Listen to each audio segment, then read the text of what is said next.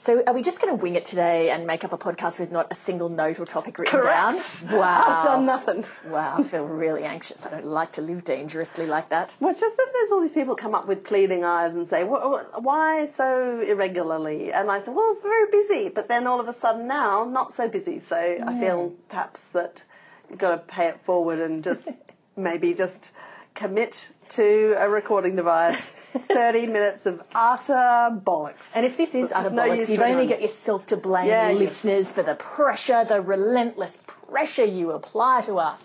Although okay. I see from your carefully placed library book on the...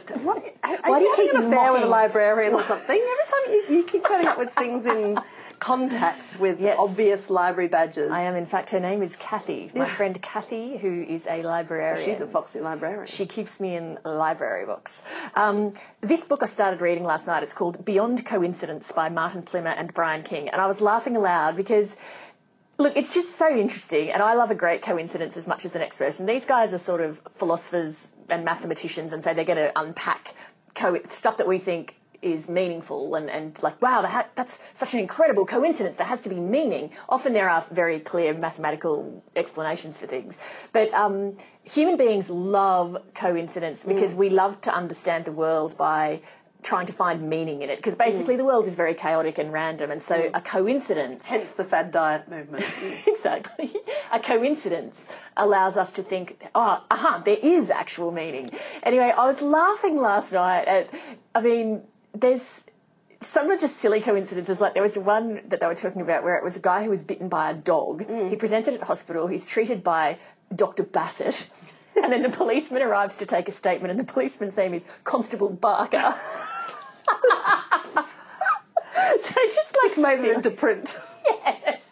Just silly, like ridiculous ones like that. But probably the What an most... adorable person you must be to live with. You're like, what's up, darling? Oh, it's very droll. I'm just reading Beyond Coincidence by Martin Plimmer and Brian King. It's a library copy. And the most droll story about a constable bar. Honestly, really. You must read it, darling. It's fabulous, fabulous. Hey, excuse me, just before you bring to an end this interruption of mine, is it you folding down these pages? Yes, it is. You dirtbag. Are you not a page folder? I am in a book that I don't care about. Oh. So if it's a book that I know I'm going to chuck, which is hardly any books at all, or that's been mine forever and I know I'm not going to pass it on, it's a really old copy, but I would never fold down the page of a library book. Let me guess, you use a bookmark that you've stitched together yourself from fabric scraps. No, I use one that I've flayed from the hide of the most recent book folder I've come across. It's just like, you may as well just wee on it. That's a level of respect that you're showing for public property there. That's a disgrace. Just give it back to me. I want to keep telling my anecdote. I know, but I feel like you don't deserve the airspace. We just had a meeting with someone who described us as having a slightly competitive edge to our relationship, and I was surprised by that. I wouldn't describe it as competitive. What do you think it is? Contemptuous. How can you do that? This is an old book. I think of a C word in relation to you too, but it's not contemptuous or competitive. Published in 2003. This book's been around for... I can't add up. 13 years. And it was fine until it ran into you, basically. Now, it actually is a pretty good nick, isn't it? Now, there are some very, very famous coincidences in the world. One is that one about Pink Floyd's album Dark Side of the Moon and The Wizard of Oz. You must have heard about that. That if you play Dark Side of the Moon, you started at the third roar of the MGM Lion, that there's this bizarre level of interrelationship between the album and the movie. That apparently is coincidence, So backwards or forwards? So when I've just filed it with one of those playing records. Forwards. No, you play it forwards, and so for example, as the moment the film switches to colour, the tune "Money" comes on the album, and so there's all these weird lyrics come up that match. Yeah, supposedly completely unintentional, and so people have played it, endlessly and written them down. And it's actually quite compelling. Probably the world's most famous series of coincidences is around the assassinations of Lincoln and Kennedy. Have you heard this? I'm just going to read it because it really is quite something.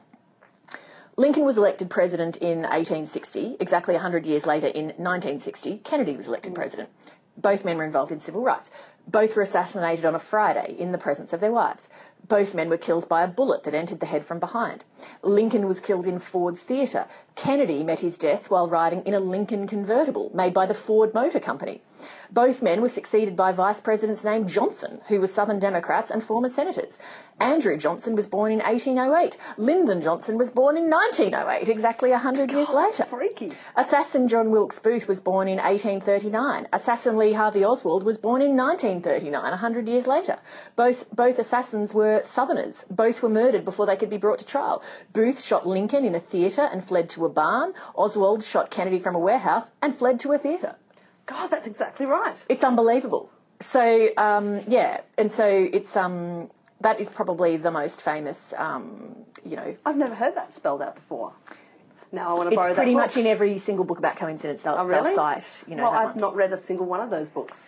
But Coincidence or design. Yeah, exactly. This is actually the funny thing too. The authors say, you know how sometimes when you're writing a story about something, everywhere you look, you start seeing things related to it, or you hear a word you've never heard before, and then it's just everywhere. You think, how did I never see this word before? They talk about the same thing once you're writing a book about coincidence, that you bump into someone on a train and they happen to be a mathematical expert on probability and coincidence.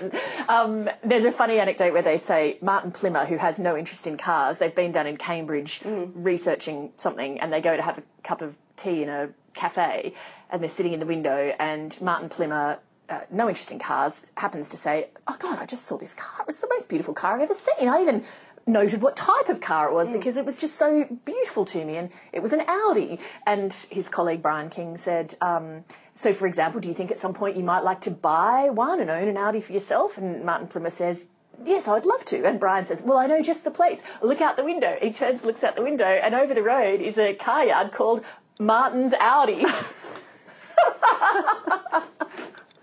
Anyway, it's full of just silliness like that, and it's just ridiculously interesting.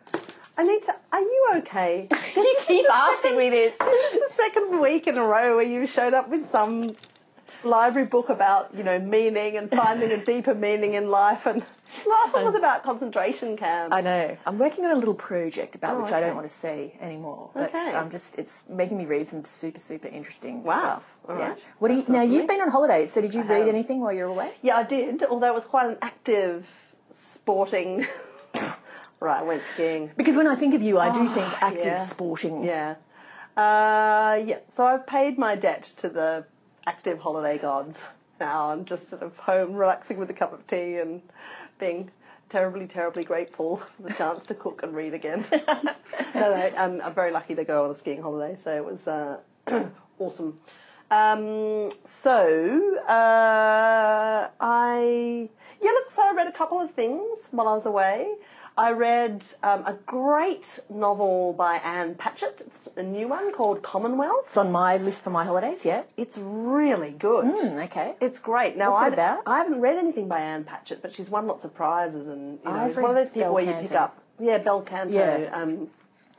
Being, I think, probably the most famous, I think. But this happens to me all the time. Like, I read a lot, and I'm constantly picking up a book that's like the fourth book by the most famous, compelling new voice in English literature. And you think, oh, God damn it, I think I'm paying attention. And then all these kind of really big fish kind of sneak past.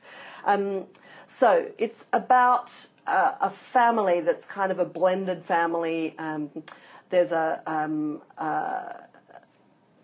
man and a woman who meet at a party and fall violently in love, and the woman has 2 children and the man has 4 children, and they leave their respective partners, and this sort of strange band of stepchildren is sort of thereby established. That sounds idyllic.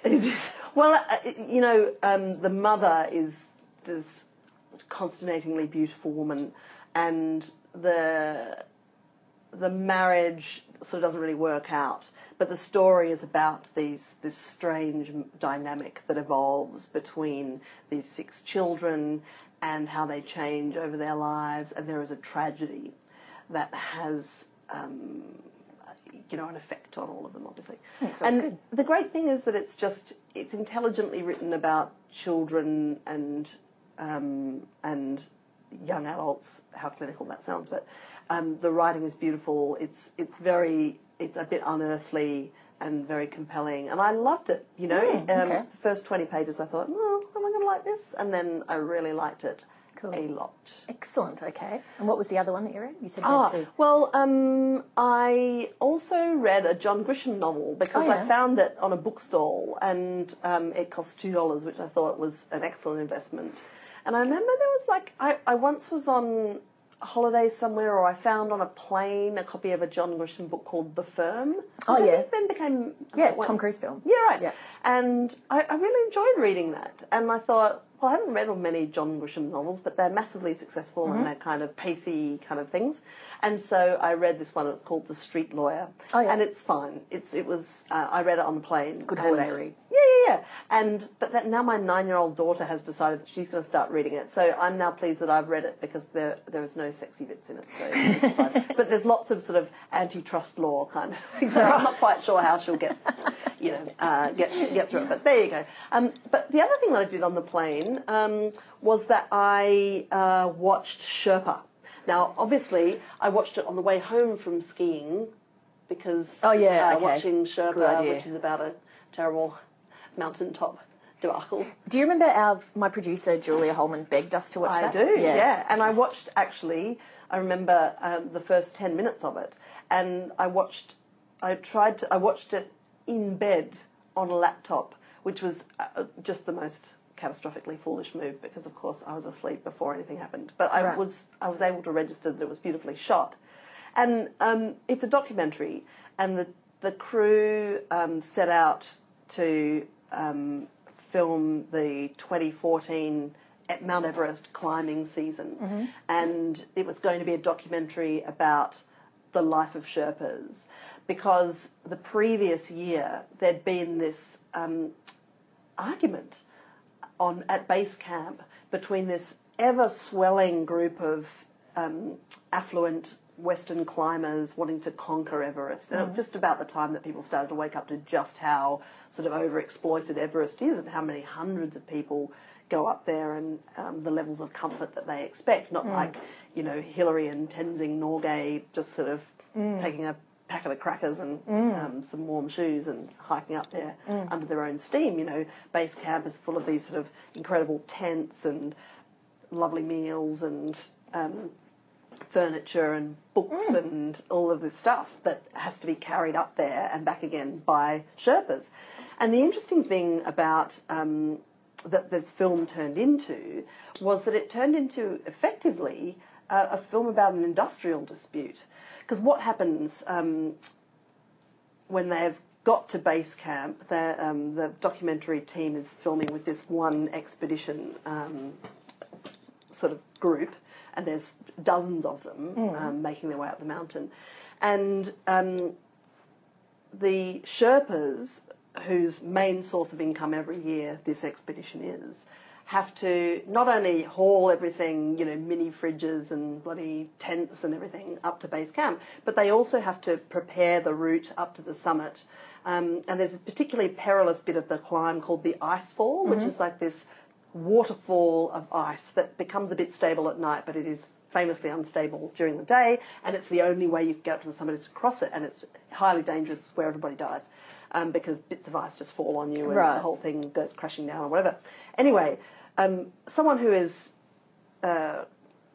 with a team that is trying to get to the summit as a Western climber will cross that icefall twice, once on the way up, once on the way down. But the Sherpas will cross it up to 20 times on that trip because they're carrying stuff up and down to the next camp and to the ladders, and they're making paths for the other climbers to follow. So it's incredibly risky.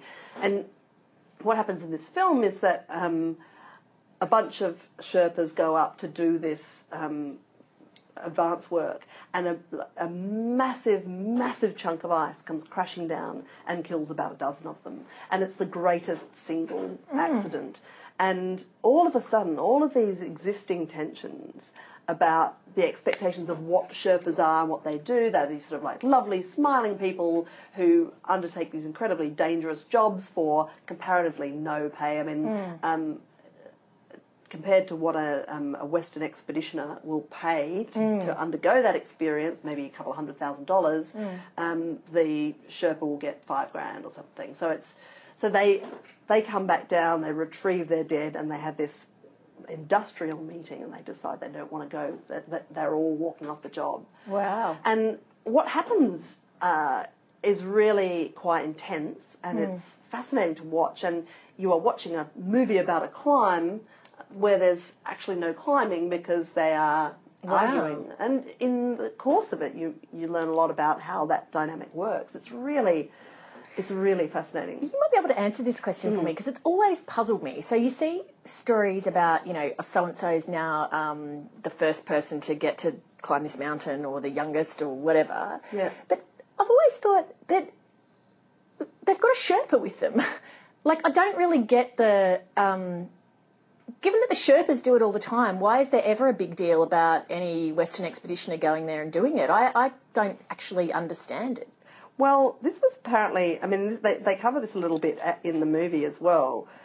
There was a bit of a drama when Hillary and Tenzing first reached the summit, because there was a question about who actually stepped on the summit first. Right. And I think it was actually Norgay. Right. But he got a sort of a lesser decoration, but Hillary was the champion. Why? Because they are the people with the coverage, right? They're the people on whose figures the world's attention is fixed. Yeah. It's this historical anomaly. And one of the points this film makes is that since the advent of social media and the fact that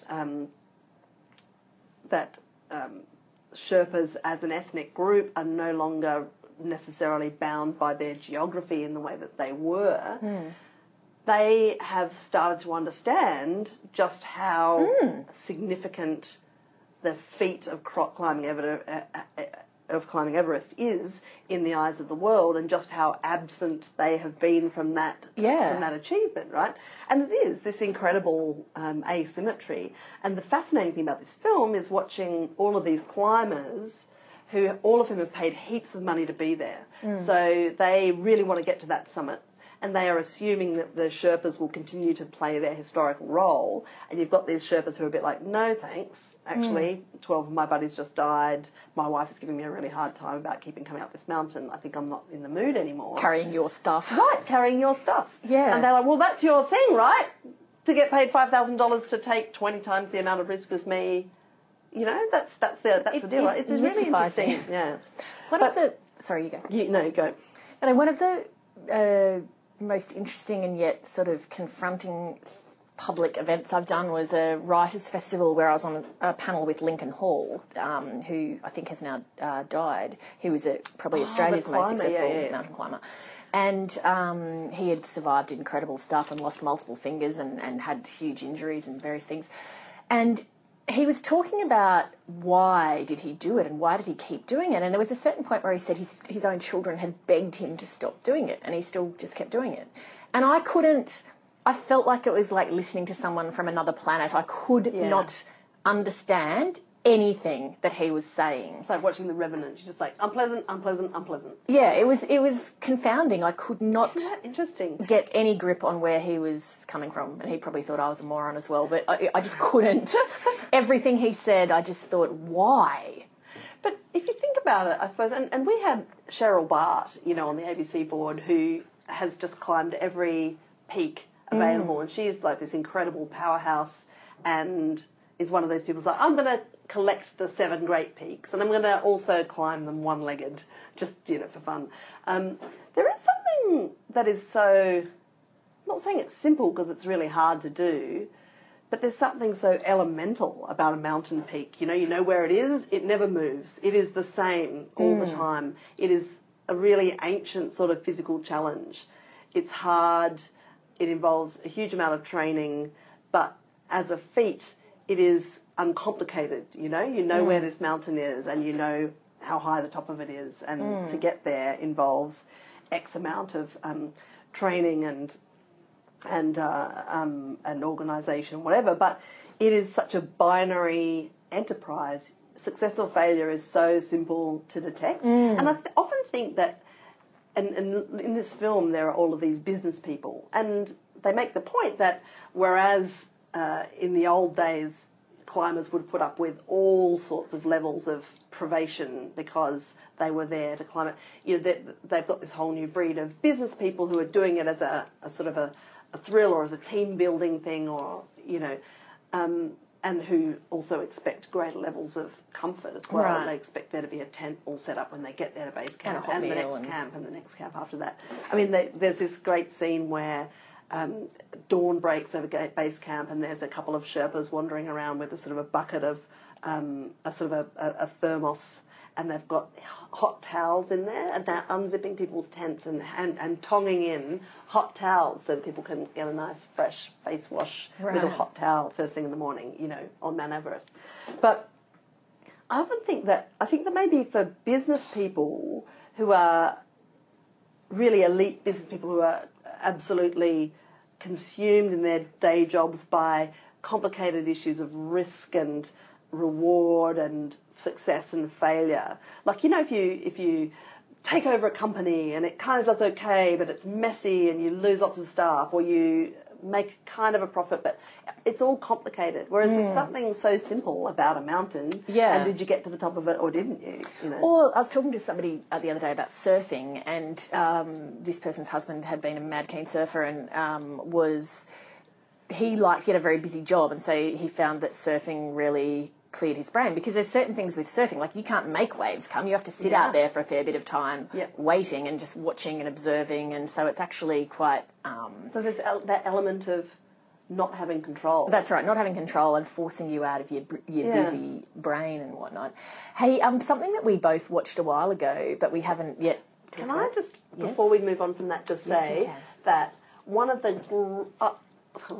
I would say one of the greatest books on mountain climbing I've ever read, but it's probably the only one, is by Jon Krakauer. Oh, yeah, Into Thin Air. Into Thin Air. And Fantastic. of course it sort of then became a film, didn't it, called Touching the Void, which is also fabulous. But it is the most gripping drama, and it is a true story of an expedition to climb Everest that goes horribly wrong.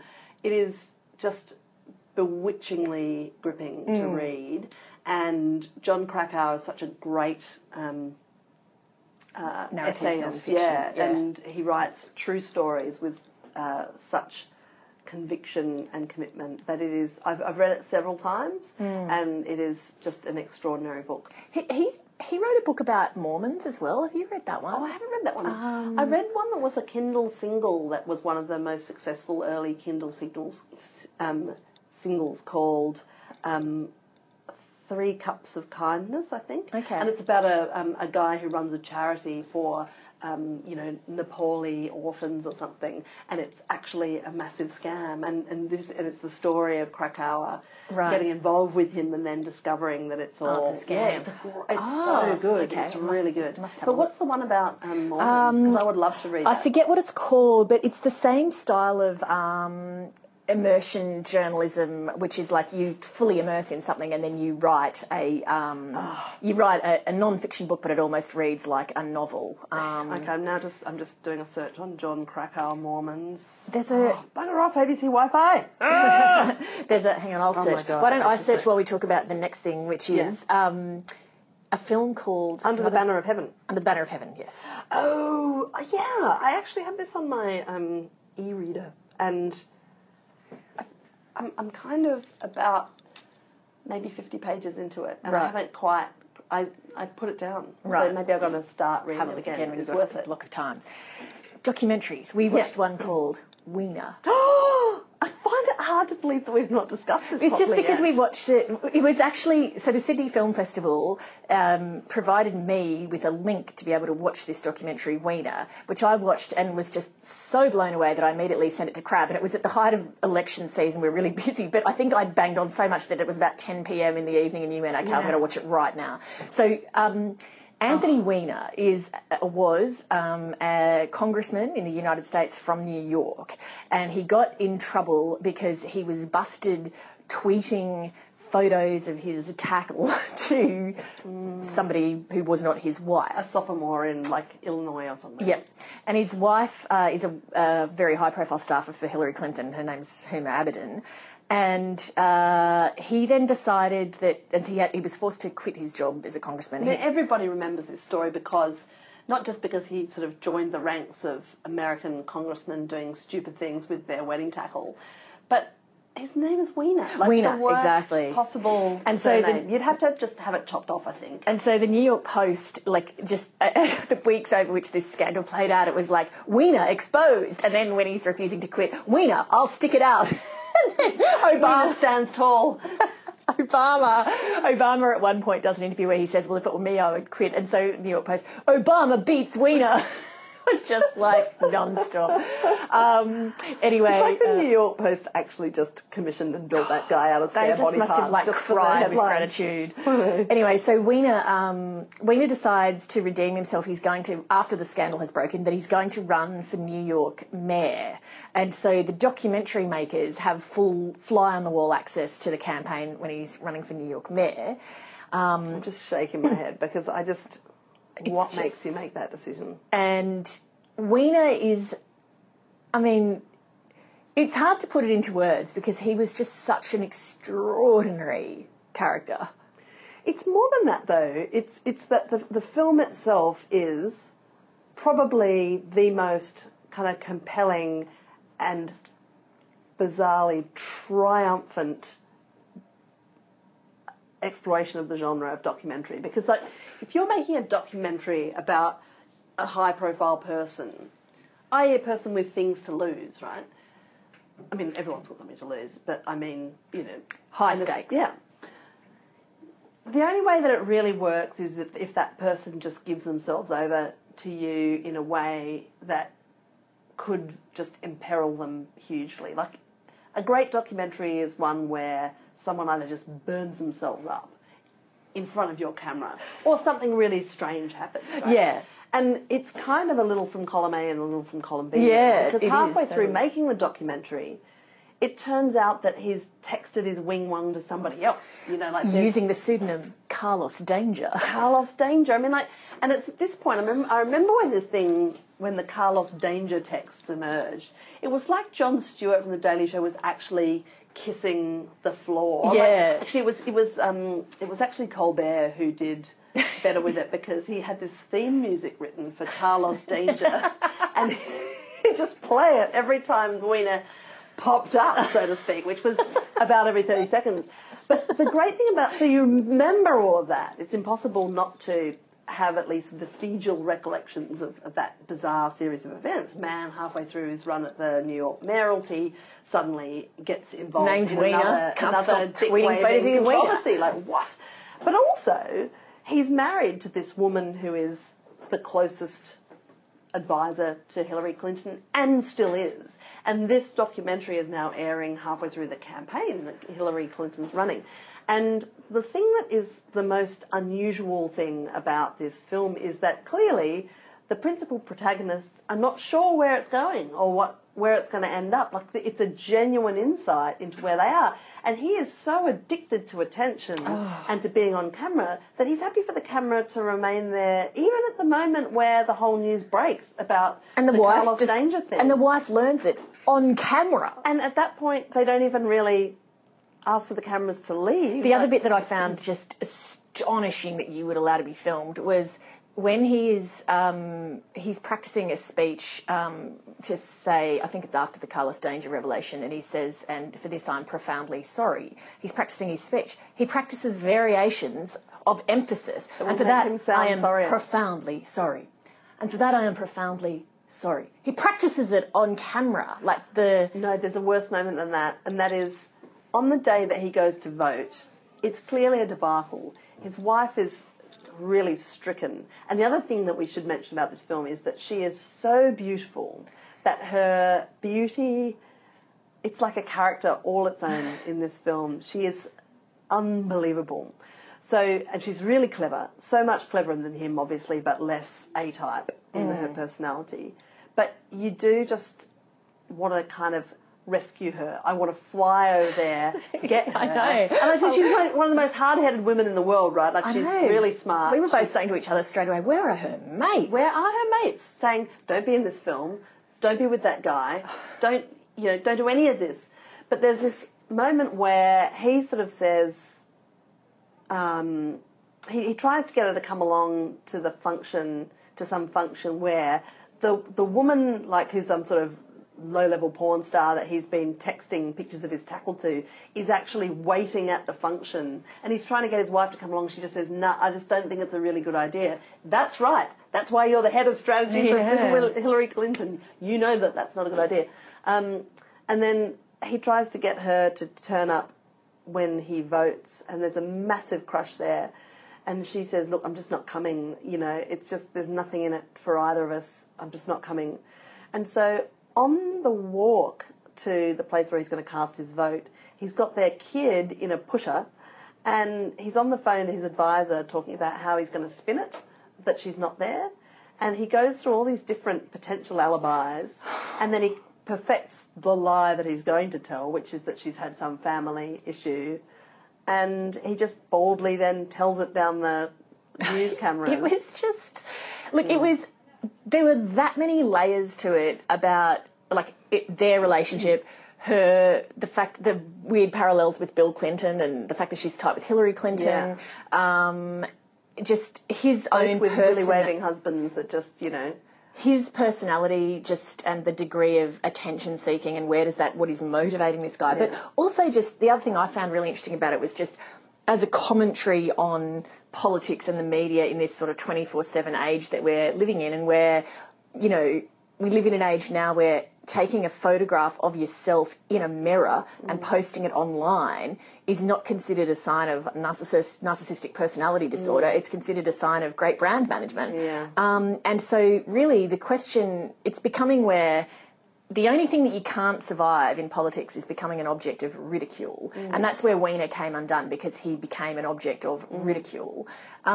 Otherwise, really the only questions are, how much gumption do you have to keep sucking up public humiliation and claiming that you've done nothing wrong, or saying sorry, grovelling for forgiveness, attempting to reinvent yourself? And for someone like Weiner, the answer to that question was endless appetite. Yeah. And every person who ever saw him in the street and said, "You got some balls, Anthony," or whatever, it just fueled the narcissism. Yeah. But also, we're making him sound maybe a little one-dimensional, because the reality is when you're watching the film, this is a guy with some pretty good political skills. Like, there's a scene where he goes after the first or the second, I can't remember, scandal, and he goes to a quite hostile room, and after he speaks, this bloke says, "I'm going to address," big burly New York, "I'm going to address the elephant in the room here, Anthony, you're a person of low character," blah, blah, and just berates him.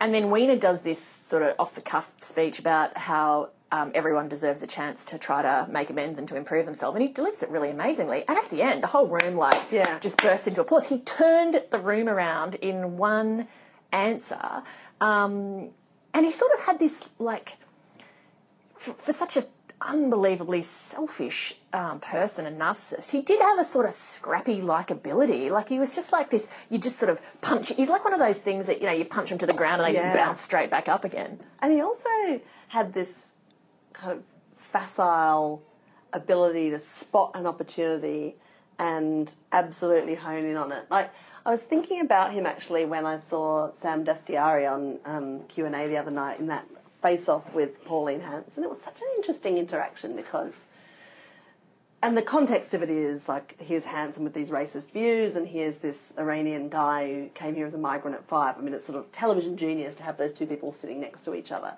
But also there was a funny exchange that was going on because he was sort of speaking for Muslims, basically. And she kept saying to him, "Well, are you a Muslim? Are you a Muslim? I didn't know that." And people were laughing because they were thinking, "Well, you're an idiot, what a dumb question." But actually it's quite a smart question, because Dastiari isn't a Muslim. He fled Iran with his parents, who are atheists, because of the depredations that they suffered under that regime. So, but nevertheless, he kept avoiding that question because the point that he was prosecuting was about the right to be a Muslim in Australia, Right. even though he's not, right? Right. So it was just sort of fascinating, and he did it in a really kind of engaging way. And Wiener's a bit like that too. He spots the point that's being made and removes it from the context and just bores in on that point. There's a great bit in the film where he's talking about the first responders legislation. Mm-hmm. So, you know, in the US Congress, they're constantly hitching issues to each other. And so they create lots of ammunition against each other because they'll say, you voted against this bill that increased aid to first responders from 9/11 who were injured. You know, you heartless asshole. But actually, like, that clause will have been tacked on to another big bill to create political pressure to pass something totally unrelated that it's stapled to. It'll be like some, you know, something about Housing widgets or- affordability or something, yeah. And there's this great bit where that's put in context, and then you see Wiener's response to it, which is to walk up to this lectern and to just bore in on the first responders aspect of it and create a news grab that is so thrillingly inspirational that you kind of start to understand how he could be a really potent political commodity, an operator. I think it's probably the best political documentary I've seen in memory. It's so good. I think it also just gives you a bit of a context into American politics, which is a bit useful at the moment. It was, I literally could not stop thinking about it. I was just thinking about it. And it was like my brain was, talking about coincidence and trying to make sense of things. It was like I couldn't stop thinking about it because I was trying to make sense of it because there was so much confounding material in it. Anyway, it had a limited opening. It was in the Sydney Film Festival and it's having a cinematic release, I think, in like a month or two. So keep an eye out for it. It's at the Melbourne Film Festival as well, and then it's going to be in like small independents. Yeah, so if you can, look out, Wiener. Keep an eye out for... Watch out for Wiener. Watch out for Wiener. All right, A glimpse of Wiener. We'll leave it there. See ya.